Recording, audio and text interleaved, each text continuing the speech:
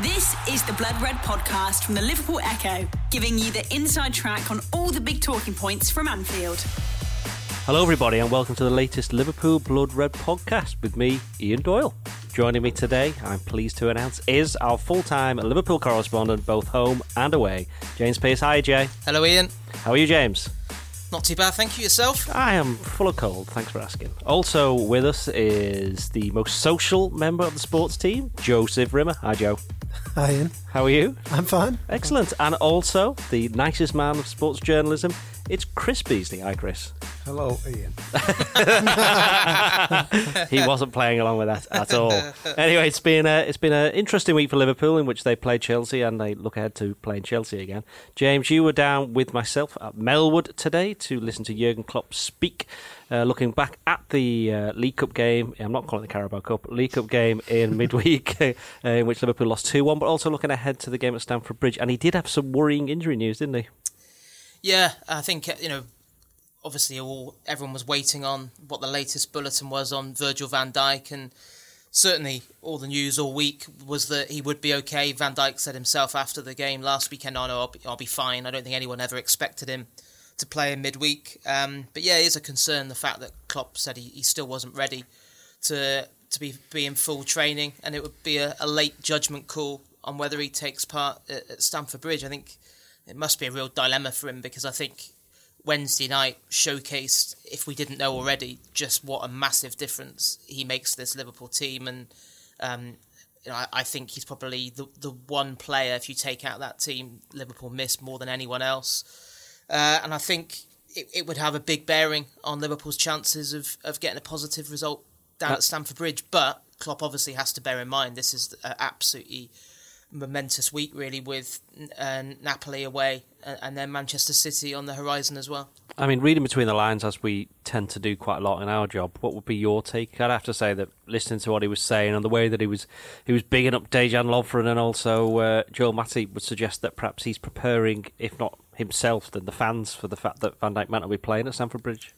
Yeah, it did come across like that. I think the one thing I would say is I don't think it's a massive issue that he hasn't trained. I think if he's up to it in terms of he can play with the pain. Clearly, if they're convinced it's only bruising, it's not like if he can withstand that level of pain with painkillers, then hopefully there's still a chance. But yeah, I think you're right. The way that he was talking about just the fact that, of course, you're going to miss a world-class player like Van Dijk, but we've won games without him, and we can do so again. Did feel like he was almost preparing fans for the worst, but hopefully it won't come to that. I mean, Joe, have you had a rib injury in the past? Nope, never. Would you like one? Is that a threat? Are you threatening me? It's more of a suggestion than anything else. The point being that it's not the most serious of injuries, but it's one that hurts. And it's in an awkward place. Have you had a rib injury? I've hurt my ribs. Yeah, it does hurt. Yeah. It's like when you're getting bullied. It's a little bit like hurting your back. Whereas doesn't seem to be any sign of it for anybody to see, but it doesn't half hurt. It makes you uncomfortable. But anyway, going back to the point I was making before you rudely interrupted me. The point is, the opposition players know that Van Dijk's got an injury now. So in the same way that he had to go off when Shane Long bumped into him, he didn't know about it. It's cynical side of me suggesting that if he does play against Chelsea, do you think they'll be wanting to put one or two on him? Perhaps so, yeah. I mean, it's a good point. I think if they had Costa, he certainly would, wouldn't he? Yeah, it's a good point. I don't, as you mentioned before, and as James alluded to, I get the feeling he won't play. It did feel like Klopp was preparing us for no Van Dijk tomorrow, and I don't want to give James too much credit, but what he said was spot on about Van Dijk being the one player now. It feels that if you take out that Liverpool team, it makes a massive difference. And I thought we saw on Wednesday night, I thought the defence looked just a million miles away from what it does with him in the But was that because of the centre backs, or was that because of other things? Oh, it's a combination of things. I thought the full backs looked. I mean, the way Robertson and Trent have come through now, they just looked so much better than Klein and Moreno do. So I think it is a combination of things, but I do think Van Dijk is the one focal point in that defence, and the way he leads, the way he wins all the headers, and for me, I wouldn't keep Matip in. I just don't. I don't like Matip. I just think he's. What did you say he had before when we were speaking in the office? A square head. 50p head's probably 50p head's more like it. Though he did obviously in his last home league game score a header. He did a great header, but everything else he seems to head straight up in the air, doesn't he? I'd keep Gomez in alongside Lovren if Van Dijk doesn't make it. I think Gomez is playing well. I think Gomez starts wherever, doesn't he? Yeah. I think Gomez is Liverpool's second best centre-back, I think. It felt like Klopp was hinting in his press conference that those two played well together and they could stay together, but when they used to play together a couple of seasons ago, famously, Liverpool barely lost a game, didn't they? I mean, that's true, yeah. I mean, Chris, if Van Dijk does miss out, would you prefer to go with Lovren, given the fact that he is the self-confessed one of the best defenders in the world? Short term, as in for Saturday, I think I would go for Matip after what he did last weekend. He made a positive. Don't ask him again. Nicest man. He's just absolutely done Lovren. Anyway, sorry, go on. You were saying. It's a scoring return. He'll be confident. He kept that clean sheet. Whereas obviously Lovren came back and they struggled midweek. I think long term, Lovren would probably be the preferred option. But I think for Saturday, Van Dijk doesn't make it. I think that Matip deserves another chance. So Matip and Gomez, says Mr. Beasley. Okay. Joe, we know what you've said. James, you reckon it's going to be Lovren if Van Dijk doesn't play? I know. Well, I think it will absolutely be nailed on Gomez. Yeah. Unless he's got an issue we don't know about, because I think Gomez has been outstanding so far this season. And then I think it's almost a coin toss for whoever you pick, whether it's Lovren or Matip along. Because I think. Do you think it actually is a coin toss? Well, I think the concern. Well, if both of them are absolutely bang on it, 100% fit, then I think it's Lovren by quite some distance. But the concern for me, which makes it doubly concerning if there's no Van Dijk, is how little football both Matip and Lovren have played. Because Matip's obviously had a couple of games in the last week, but I don't think I thought he had a really good first season at Liverpool, and then last season, was nowhere near that level. Had issues with injuries, which hampered his progress as well. But yeah, Lovren massively outperformed Matip last season. People thought that when Van Dijk came in, it would be like the leader that Matip needed alongside him to really kick on. But in fact, it was Lovren who benefited more than anyone from Van Dijk. So I think probably Lovren and Gomez. But yeah, the only concern with Lovren is a game of this intensity, having played once since the World Cup final. Mm. You're shaking your head there. It's not ideal, is it? But I still think I'd probably just about rather have Lovren because I just think he's a better defender than Matip. Now, I know that throughout the week, earlier this week, that you and Joe were at loggerheads over the importance of the League Cup. I know you're normally at loggerheads anyway, normally over who's getting the bruising. It's normally Joe, by the way.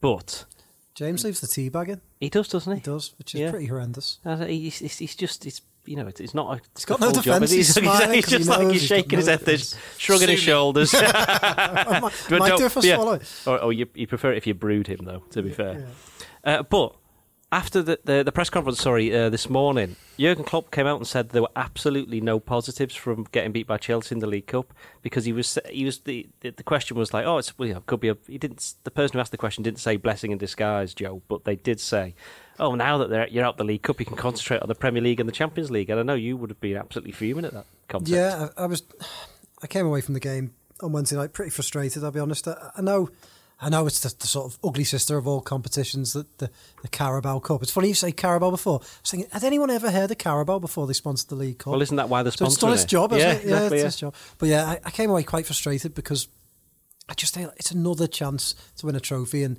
United had been knocked out the day before. Obviously, Liverpool could have knocked Chelsea out, another big rival for it, and I just felt too many changes. Again, the fullbacks were for me key. I think Chelsea targeted Moreno on one side, and on the other side let Liverpool play the ball to Klein as much as they want, because Klein is pretty limited now, I think, with the ball. I think he's a solid enough defender, but I think with the ball, compared to Trent, he's pretty limited. Well, the suggestion from Klopp, by the way, is that Trent wouldn't have played anyway because he was ill. Yeah, okay, maybe so. But I just played Robertson then on the other side, and I still played that. And I know, okay, I don't have to manage a squad, so I don't have to tell Mignolet that he's not playing, but I still played Alisson. You couldn't blame Mignolet. Had a good game. Not blaming him, but as a unit, a defence works as a unit, and I think you'd have been better off with a better presence in goal and a better presence at left back or at right back. And yeah, I think they paid for it. It's frustrating. It's another competition that they've gone out, another chance for a trophy gone. And it's funny because people saying to me before the game, but I'd throw that if you offered me Chelsea. No one offers you games, and it doesn't work like that. Football, it's a strange thing people say all the time. But if you offered me 3 points at the Bridge, no one's offering you that. Liverpool can go. You don't think they've done a deal already? Liverpool can go and lose tomorrow, and then what? I was going to swear because I'm. Yeah, you nearly did. But yeah. what a rubbish week that would be if Liverpool go and lose at the Bridge tomorrow, and that's the big issue now, isn't it? It's like, and it's easy to say with hindsight, but it's like the Bernabeu and Real Madrid all over again. It's not. No, it's not. I know where. I was going to mention this. You can lose the 2 games and then all those changes. But Sarri made 8 changes as well. Both managers treated it exactly the same. No, it's part of the issue then. It's part of the issue then that Klopp has been reluctant to change his team because they were winning all the way through the start of the season. He's kept changes to a minimum. I mean, I had a little look at it, and there was only Emerson for Chelsea who came in that hadn't actually played already this season. I mean, I think 2 or 3 of the other changes have just made a couple of substitute appearances. And it's irrelevant. It's not irrelevant. It's irrelevant if Sarri makes the changes, because what I'm talking about is Liverpool's chances. And Liverpool's... So what? So Sarri makes 8 changes, Liverpool's chances improve by making the relevance is they were always going to make changes. A second-string Liverpool team played a full-strength Real Madrid. No, I'm not preparing. I'm comparing the week in terms of it puts more pressure. It pumps more pressure on the second game. So if Liverpool lose at Chelsea tomorrow, then it feels like, and people can talk about further down the line, but I still feel like you could have made tweaks rather than wholesale changes. I agree with Joe in that respect. And see, bring him on more points. He just has to get rid of him a minute ago. We talked about, obviously, all the teams make plenty of changes in the League Cup matches, but ultimately, when it comes to the crunch, I think, hasn't it been won about 10 times out of the last 12 years by teams in the what we call the Premier League Big Six, about the last 5 years on the trot. Ultimately, when we get to the final, it's the big teams who still dominate. And for a team like Liverpool, who wants to be winning trophies and hasn't won one for a little while now, and Klopp's still searching for his first trophy, it might have proven the platform to go on for bigger and better things later in the season. I mean, that's a good point, Chris, because it's become a competition now, the League Cup, whereby because the leading teams put their reserve teams out, the other teams go, we're going to put our reserve teams out as well. And then it's like, well, what a surprise to see, as Chris said, the big teams are winning because their reserve teams, their second strings are better than the other teams. But, James, do you think there may have been the point that Joe, I don't know whether Joe's trying to make this point or not, but if you're Klopp and you pick a full-strength team against a second-string Chelsea that you know is going to be second-string and you do not win, what message does that send out? Well, not a very good one, but I don't think that would have been in his mind when he was picking the team. So why didn't he pick a stronger team then? Well, because we're in the midst of 7 games in the space of 23 days, and quite clearly this was the perfect opportunity to give key men a breather. And now, so therefore, why hasn't he been changing the team a little bit more earlier in the season? Well, why would you? This goes back to the point I was making before. Is the fact that Chelsea, the League Cup was always the 4th priority. You can't suddenly decide that now Liverpool are out the League Cup, that it was like this massive thing that they should have thrown everything at. No. And also the other thing is, it wasn't like Liverpool got massively outplayed by Chelsea. They started really badly and was second best for like 25 minutes, then dominated the second part of the first half, pretty much dominated all of the second half apart from the last 10 minutes. Wasted chances. I mean, it was such a night of fine margins. But better players make a difference when it comes down to fine margins. Yes, they do. But 99 times out of 100, Sturridge rolls that ball into an empty net. That's true. But then you just said Liverpool were outplayed in the first half. And I think also 99 times out of 100, someone with a brain who's looking at that VAR can see the Barkley's marginally offside. So if it goes to VAR, that gets ruled out. I think also a left back with a brain tries to tackle Hazard Andrew rather Robertson. than letting him go by. Well, you've just proven the point. Thanks very much. It's a game of fine. Liverpool had more than enough chances over the course of that game to win. But isn't this a case of what's happened all season, though? The one criticism Klopp's had from his players is that they've not been putting the chances away. And I know they've won the games previously, but this just seems to be... And I think it's something that maybe has got a little bit lost, is that you're right, Liverpool, everyone's getting slightly misled by just how poor Liverpool were in that first half hour. But if you'd have said at the end of the half-time, you'd said at the end of the game, Chelsea win 2-1, you'd have gone, that's probably fair. But on the strength of the second half, Chelsea scored when Liverpool were on top, but Liverpool just didn't get the goals, and that's not the first time that's happened this season. They haven't been able to make life easy for themselves, have they? Yeah, I think the difference in other games compared to Wednesday night, the Liverpool have controlled games a lot better. So even when they haven't been particularly clinical in the final third, they haven't really given much away and have just kept teams at bay. That didn't happen the other night. Partly because obviously I think it was you were never going to get the same kind of cohesion with so many players having played so little. But I don't know. I thought in the build up to the game, Klopp would always make 7 or 8 changes. I thought it was probably the right time to do so. And nothing really about Wednesday night changed my mind that he did the right thing. I think it was just, it came down to very fine margins and Liverpool just ended up the wrong side of it. It's a blow, but you know, are you not massively? Are you about to build it up to you're not massively bothered that they're out? Not massively, no, because I think this is a Liverpool team capable of winning the Premier League, and I think when not so much the next couple of rounds, but I think it's that 2-legged semi-final in January after a Christmas period that I just think. Well, he could have put the reserves out there, couldn't he? He could have put more of the reserves out there. No, but you don't, do you? Not when you're that close to then a major final. And I'd have much rather Liverpool had won the game the other night and got through and was still challenging on 4 fronts. And they probably should have done on the balance of play if they'd been more ruthless. But it's not one of those seasons. It goes back to a year ago. Liverpool were already like massively cut adrift in the Premier League. City had disappeared over the horizon, and losing at Leicester, you were like, oh, for God's sake, we're already down to like 1 trophy effectively, because none of us thought at that point the Champions League was realistic. It doesn't feel the same this time around. No, that's true. I agree with that. I just, to be honest, it's been 6 years and I am getting frustrated, and every year they go out the League Cup early now, and I just think it is a chance. And well, it's one League Cup win in 15 years, one FA Cup win in, it'll be 12 years, and no league wins in 28 years, so treat everybody up there. And as much as I agree, I 100% agree with James. I think this team has a great chance of winning the Premier League. I think it can compete for the Champions League. We've seen that, and it could win an FA Cup. But I also think you try and win the trophies where you can, and the Premier League is a lot harder to win than the League Cup if you go all out for it. And they could fall short, and then it's another year without a trophy. It's a difficult situation, isn't it? It is hard for the manager. He has to manage it, and he has to give players game time. It is easy for me to sit here and say, yeah, don't play Mignolet. Well, Mignolet trains all week, and Klopp has to make a decision. The same with the fullbacks. So it is hard, but it's just frustrating to see Liverpool go out with another trophy. Well, Joe, there was one thing that happened after the game. It's after the final whistle, Jurgen Klopp came onto the pitch and he was very animated towards Xherdan Shaqiri. He later explained that it was something to do with basically a free kick that Liverpool had in the last minute of injury time where I think it was Henderson, wasn't it, who put it up into the box, aimed for Mignolet, which obviously was the ball that everybody wanted to see. Whereas Shaqiri, Shaqiri could, according to the eyes of Klopp, have released Salah on the opposite flank and had a one-on-one run with with one Chelsea defender, whoever it was. I'm not sure whether you saw it at the time, but are you surprised by the fact that it even happened? Because I'd have thought I give Shaqiri man of the match, and of course it looked like. It was one of them, wasn't it? It's just the manager, a bit frustrated. It wasn't like he was hammering. I don't think he was hammering him. He was just frustrated. I thought Shaqiri might have hit that free kick. I think going to say might have hit Klopp then. I know it's quite far out, but I thought Shaqiri would probably back himself to score. It was a frustrating one, and you can understand why the manager's frustrated.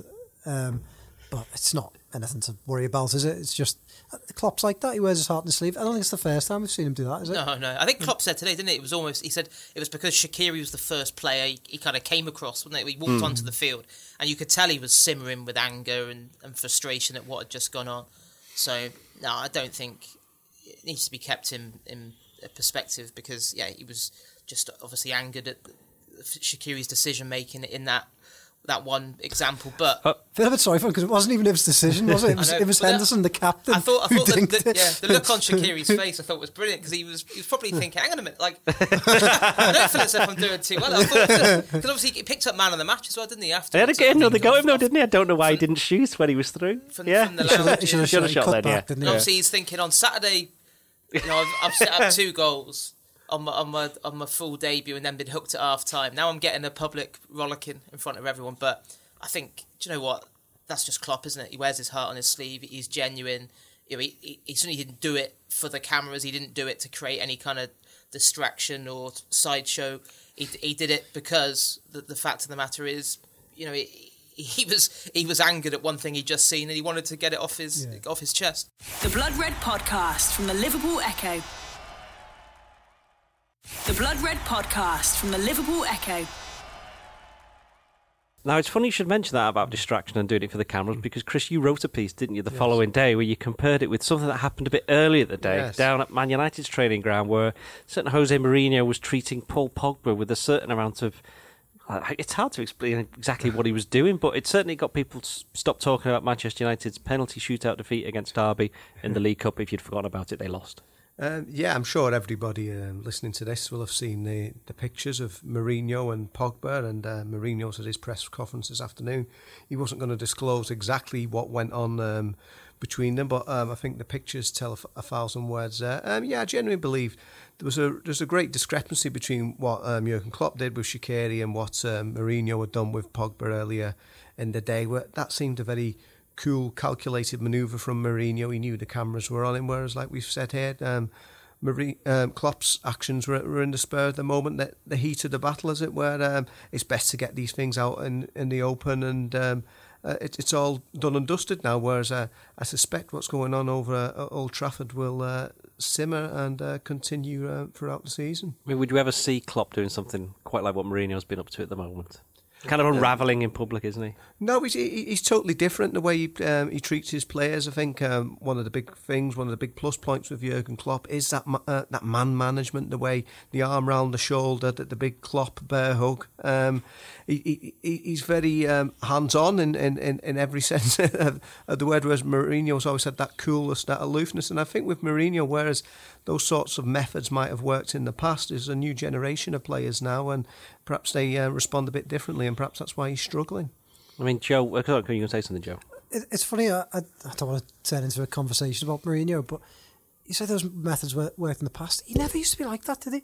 He was more like Klopp when he first joined Chelsea. He's just becoming like a grumpy it's old strange, man, isn't it? Yeah. But with Lampard and Terry, they used he needs to love move him. out of that hotel, I think is what it is. Just, I definitely think it's the it's hotel. Look what it did to Alan Partridge. And he isn't even real. Do you think Mourinho just spends his nights dismantling his Corby trouser press? And then phoning up reception asking for certain television channels to be put on. Yeah, Does he take a dinner plate down to the Jose's big plate. No, but it is almost like you say. He's lost the whole enjoyment of football. And one thing about Jurgen Klopp, he enjoys the ride. I mean, whatever you thought about it, the day after the hours after the Champions League final, they'd lost the game, and there he was pictured singing with the fans. Yeah. And whereas Mourinho, our listeners would probably love this, but I just don't see how he gets out of this situation at Manchester United. It's not looking good for him. Oh, because he's killed him. There is no way back. After that, if the bees are spoken, he's absolutely destroyed him. The other thing you'd never catch Klopp doing, obviously, is the way that Mourinho spoke about Phil Jones after the game the other night as well. I don't know if everyone saw his post-match comments where he said, as soon as I saw Phil Jones step up in the penalties, I knew we were in trouble there. It's like, what a thing to say about one of your own, a senior player. James Ducker, I think, wrote a piece for the Telegraph saying that the players were all fuming about that. That they couldn't believe it. Yeah, what a surprise. You just never ever get Klopp. The thing with Mourinho is he'd literally throw anyone under the bus to defend himself. And the parked bus, obviously. While Klopp is actually the opposite, isn't he? His mantra is always they're responsible for the wins. Anything negative, any defeats, blame me. I'll take the rap for that, and the contrast between the two of them could hardly be much greater. Right, that's Chelsea done with. So let's look ahead to Chelsea. Joe, you were quite keen beforehand to make a point about the rivalry between Liverpool and Chelsea. Now, I'm trying to work this out. I think since January 2005, which I'm pretty sure is the game where Chelsea won 1-0 at Anfield, and I think did Thiago score or handball? It should have been a penalty. Remember Carragher running? Thiago handball. Yeah, Carragher running after Mike Riley claiming for a penalty. It was nuts. He literally flicked it from a corner, didn't he? I remember that. Yeah. But I think they've played 45 or 46 times since then. Which, when you think about it, in 12 years, that's an entire season of just playing Chelsea. So was this kind of rivalry bred contempt between the two?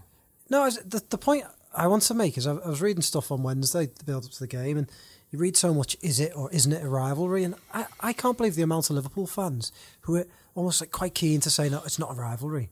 Well, it doesn't have to be Manchester United or Everton to be a rivalry. New rivalries can be formed, and like it or not, the money and success Chelsea have had and the amount of times the two teams have met with each other, it's a rivalry. Of course it is. there aren't many teams that Liverpool fans sing about specifically when there's a game on, and Chelsea are one of them.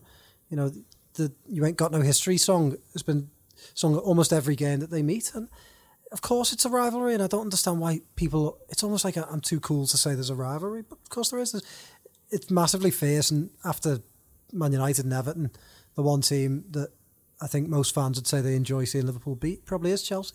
I mean, new rivalries do form. You didn't hate James until you started working here. No, well, to be honest, I used to admire him, and then you work out the type of person he is. The myth got blown away. And as well as one trophy, I want to make this point.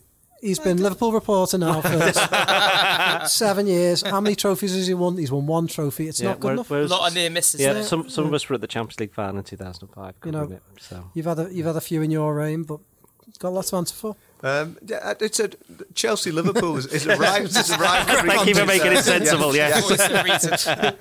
It's a rivalry, a genuine rivalry. It's existed long enough for certain elements of that rivalry to now be considered old hat. I remember about a year ago, a Liverpool fan was talking to me, and he kept still referring to them as Chelsea, and I thought, come on now. Move on. Don't speak to him again. Was it Mourinho? No. But I think because there've been so many big games between them over the years, like you say, the contrast between Liverpool, who are very much seen as a team of great heritage, and the great Liverpool teams were built without having to just rely on the checkbook. A lot of building of the teams, whereas Chelsea, the bulk of their success has come in the modern era, the Premier League era, since Liverpool were last top in the table. So I think it's that contrast, whether it's the brashness, the new money, the London element. But yeah, it's definitely a rivalry, and I think whoever says it isn't, I wouldn't go along with that. I think that's a very good point, because obviously not everybody's as old as me and Chris. And the fact that I'm saying 13 years ago, if you're 20, you probably don't even remember the time before Chelsea weren't rivalries. Yeah. So people are brought up. There may be these fans, these younger fans, who go, why are we rivals with Everton? Don't get it. Well, they probably know that they're pretty close. Yeah, I'm aware of this, Joe. Thanks for the geographical update. No, it's just one of them. I just feel like, I think sometimes football fans don't want to admit that Chelsea are rivals, but of course they are. You know, they've won everything. Yeah, it's a modern rivalry, isn't it? It's like you can't get away from the fact that there is a fair amount of acrimony between the clubs, because, as you said earlier, Ian, familiarity. Ian? No one ever calls me Ian. Contempt. And I think Liverpool fans got to look at Chelsea as almost like the antithesis of what Liverpool's about, and with their plastic flags and the horrendous pitch announcer before the game, and hang on, you might be sat next. He might be sat next to you. We've had this in the past where we've slaughtered him, and he's come and sat next to us. But do you know what? The best thing about him was, there's only one good thing that he's ever done. Anybody who's been to the Stamford Bridge, by the way, will know exactly who we're on about. I had to sit next to him. Was it the 4-4 game? No. It was when Henderson got. The 2-1. Yeah. When he's like that 30-yarder, and he was slaughtering Henderson, saying about, I just can't believe Henderson still gets in your team. I just can't believe he still gets a game. And then literally right on cue, bang. And so I did say to him, I think that's probably why he still gets a game. Did you do your trademark yelp? Yeah, little fist pump. He got a little squeeze on the knee as well. But yeah, he does that thing with, doesn't he? And the West End and all that nonsense, and it's just a very different club. But the other thing is that rivalry isn't going anywhere in terms of that they're a proper team. I think we saw that this week from the depth of the squad, and Klopp was rightly eulogising about the impact that Sarri's had there, because they fell back badly last season, and you think about that game at Stamford Bridge where Liverpool had bigger fish to fry at the time, obviously because he was juggling Champions League, and Liverpool were narrowly beaten. But Chelsea were almost happy to let you have the ball and were quite reactive. And now he's changed the style so much, and in Hazard as well, they've got arguably the best player in the Premier League at the moment. Having said that, when Chelsea came to Anfield last season, I know some people who said that they were probably the best team Liverpool played at Anfield during the whole season. That includes City, because they were so difficult and they were so well organised, and they seem to still have that kind of defensive solidity, but they're expressing themselves a bit more now, aren't they? And Klopp before the game on Wednesday was at pains to say, hang on, everyone's talking about us and City. Chelsea haven't lost a game. They drew that one game at West Ham. This is a team who've got experience of winning titles. They've won 2 of the last 4, is it? I think that's right, 2 of the last 4. And most of those players are still there. And even now, they've acquired players like Giroud and Jorginho who are improvements on what they had already. Yeah, they're a cracking side, and I think this new manager, Sarri, has got them playing some good stuff, and he's allowed the players like Hazard. Hazard's just a phenomenal player, isn't he? And you know, I agree with James. I think he is probably the best player in the Premier League on ability, and now in the world. He'd be up there, wouldn't he? I mean, I always said the thing about Hazard is that he'll never be as good as he thinks he is. This is when he was younger, but he's getting dangerously close to that now. He doesn't quite deliver the numbers that the likes of Messi. He's not in the same class as Messi yet. But he's probably up there. You'd say in the top 5 or 6 in the world after that. Chris, what would you say? Yeah, but I was actually looking. I realised he's been about 6 years, 7 years now, and. For all the kicks, all the knocks that he takes, he played over 300 times for them, almost 100 goals now. It's just that goal that he scored at Anfield, there was not many players could have done that. No. I mean, we can pick the bones out of the defending or the problems from a Liverpool point of view, but yeah, I certainly think that beyond those absolute elite players, Messi and Ronaldo have been on a different level than the rest of football until about a year ago. He's certainly the best of the rest.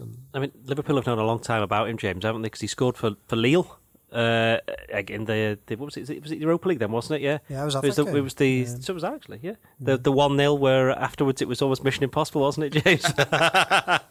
A little private joke there. Anyway, please expand on that. We can't, honestly, we can't. I have my own. There will be. I don't think private jokes really work too well on podcasts. I would imagine there are at least 15 to 20 people who are laughing at that one. But speaking of Hazard, Klopp in his presser did say, "Look, he's a brilliant player, but there's no player that's undefendable." And he then mapped out, I think he was asked actually about certain ways you could stop him, and he went, yeah, you can do that, like stop the passes to him and get players close to him. But it's about defending properly and being close to him and having the right numbers close to him. And also, James, he made a point of saying, look, it was a great goal. And as Chris has just said, you can pick the bones out of the defending. And Klopp did by saying, if they'd gone in, his players, any of those 4 or 5 challenges, 100% into the challenge, they would have got the ball. Yeah, absolutely spot on. I got a bit of stick on social media the other night for saying anything. Right, it's a great finish. It's a great finish, but the defending was absolutely terrible from Keita and Moreno. I think maybe you could even take it before that. I think, did he shake off Firmino before Henderson that as well, quite easily? Who did he and put Henderson, through the legs? I think it was Firmino, yeah. Yeah, and then, but certainly the last 2 that could have stopped him were Keita. I know someone said to me afterwards that Keita was on a yellow, was worried about it.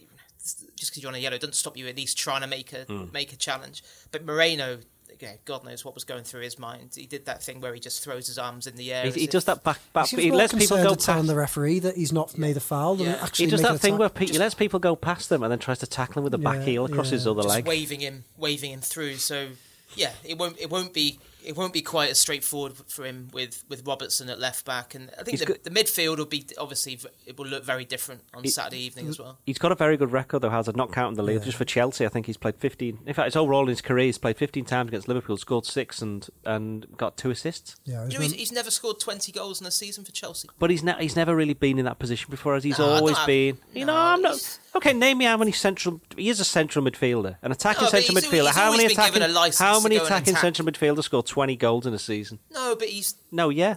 How many wingers score 44 in a season? Well, at least one. Not very often. I know he plays probably a touch further forward, but Mane's a winger, isn't he? He scored 20 last season. Yeah. I do think he doesn't quite deliver the numbers, does he? That you think a top player should deliver. He's brilliant on the eye, but he doesn't always. It's not just about him though, is it? For Chelsea, as we were just saying before, they've got. I love Willian. I think he's great. I can't quite make my mind up on Willian. I like him. Yeah. I like him sometimes, but then again, he's another player. If he's not having a great game, I will throw on Pedro. Pedro's a good player. And I'll tell you, Jorginho, and a big fan of Kante. And Neil Jones, formerly of here, does not like him very much. I think. But I will say that I was impressed with Ross Barkley on Wednesday. He was better than I've seen him play for a long time. Although I still think he's not quite there. Yeah, you'd be delighted if he was on the team sheet tomorrow night. I don't think. I don't think he'll make the starting lineup. Yeah, you're probably right there. Chelsea's but I think it's 6 months down the line, you might be. I think Chelsea's big issue is their forwards, isn't it? The one central forward that they play with. Yeah. I mean, Morata was 60 million quid the other night. He just looked like a cart horse, didn't he? Didn't have much going on. And then I know Giroud. I don't think Giroud's a bad player, but if you're signing a lad who really was a backup player at Arsenal, you know that you're in trouble. Now, Joe says that about Giroud, but two things about Giroud, Chris, is one, he's got a very good goal-scoring record against Liverpool. In fact, he scored the winner at Stamford Bridge last season. The other thing is Hazard himself has come out and said, I absolutely love playing alongside him because he's this big lump. Well, not a lump, okay, but he is big. He's a lumbering oaf, as I call him. He's like the target man who knows how to be a target man, and he's got a fair amount of skill about him as well. So you can't knock him over, and he's able to get the ball around corners, and he kind of got this telepathy with Hazard, and I think that's why he may get the numbers that James thinks he's never going to get. Yeah, he's probably better suited to the way Chelsea are playing than he ever was at Arsenal. He had a good record at Arsenal, but you never see him being as the typical Arsene Wenger centre forward. So definitely, especially with we were thinking that Van Dijk's not going to be playing. That's going to be a big factor potentially, and Giroud, like I said, is the kind of player who's done well. He's got that service to him. He's certainly got a decent record. So what are we talking then about the team news for Liverpool? What would we pick? James, I'll start with you if you stop looking at your phone. What would you say? Okay, we'll say this together then. We all think the front three is going to be the front three. Keeper's going to be the keeper. Right, fullbacks are going to be the fullbacks. So the two centre-backs, we've done that already as well, who we think is going to play there. But what about the midfield? James, will start with you. Nailed on that midfield. Yeah, I don't think there's any doubt it'd be Henderson, Wijnaldum and Milner. Nailed on. That's what I said. Yeah, I think obviously Keita and Milner both played at midweek, but then he gave Milner the last half an hour off, and he's the man in form. So yeah, James Milner. Yeah, Keita and Fabinho didn't do enough on the night. I think it was always going to be a tough ask to try and force their way in, but no, I think it'll go with the trusted three. We will be expecting. Sorry, Joe, you're going to say Fabinho was an odd one because I thought he had he did some really good things. He made some real nice tackles. A couple of passes were good, and then he just seemed off the pace at times. But probably that's to be expected. Yeah. But I certainly think there was enough that I saw there to think there is a player in there somewhere. Definitely. But you also saw why he hasn't been playing. Yes, yeah. But that was the intriguing thing about watching him the other night, is that you saw both sides of it. I mean, so what do we think then in terms of Salah and Mane, Joe, passing to each other? This has still been something that's been ongoing. There were some more statistics this week that basically said that Salah and Mane are the two pair that have combined most for chances in the Premier League this season, and Mane, speaking this week, also basically said, what a load of rubbish. Just hate each other, don't they? Yeah, absolutely. The same way that you and... It's like, I think they got the same. I hate James, but secretly I love him. Just... You keep that very... you hide it very well, to be fair. It's a thin line, isn't it? Yeah, it's a thin line. I mean, Chris, when you see stuff like this, do you just think it's just the fact that Liverpool are playing that well at the moment and getting the results, that there's so much of a spotlight on them that people are trying to nitpick? Yeah, there is a certain amount of that, isn't it? People saying, Salah not firing on all cylinders, and yet if you look at what he was doing at a similar time last season, it probably stacks up well. He's probably not going to get the sort of stellar numbers that he got last year, but even if he got half that amount, it'd still be a decent season. Fair enough. And we will end them with our score predictions. James, I'll come to you last because I'll just ask you what score you think Liverpool will win. Joe, I think I know what you're going to say. Well, yeah. Because we've already done something, yeah. But now we're on a podcast. I just got a horrible feeling they're going to get beat. But 1-1. I also think 1-1, Chris.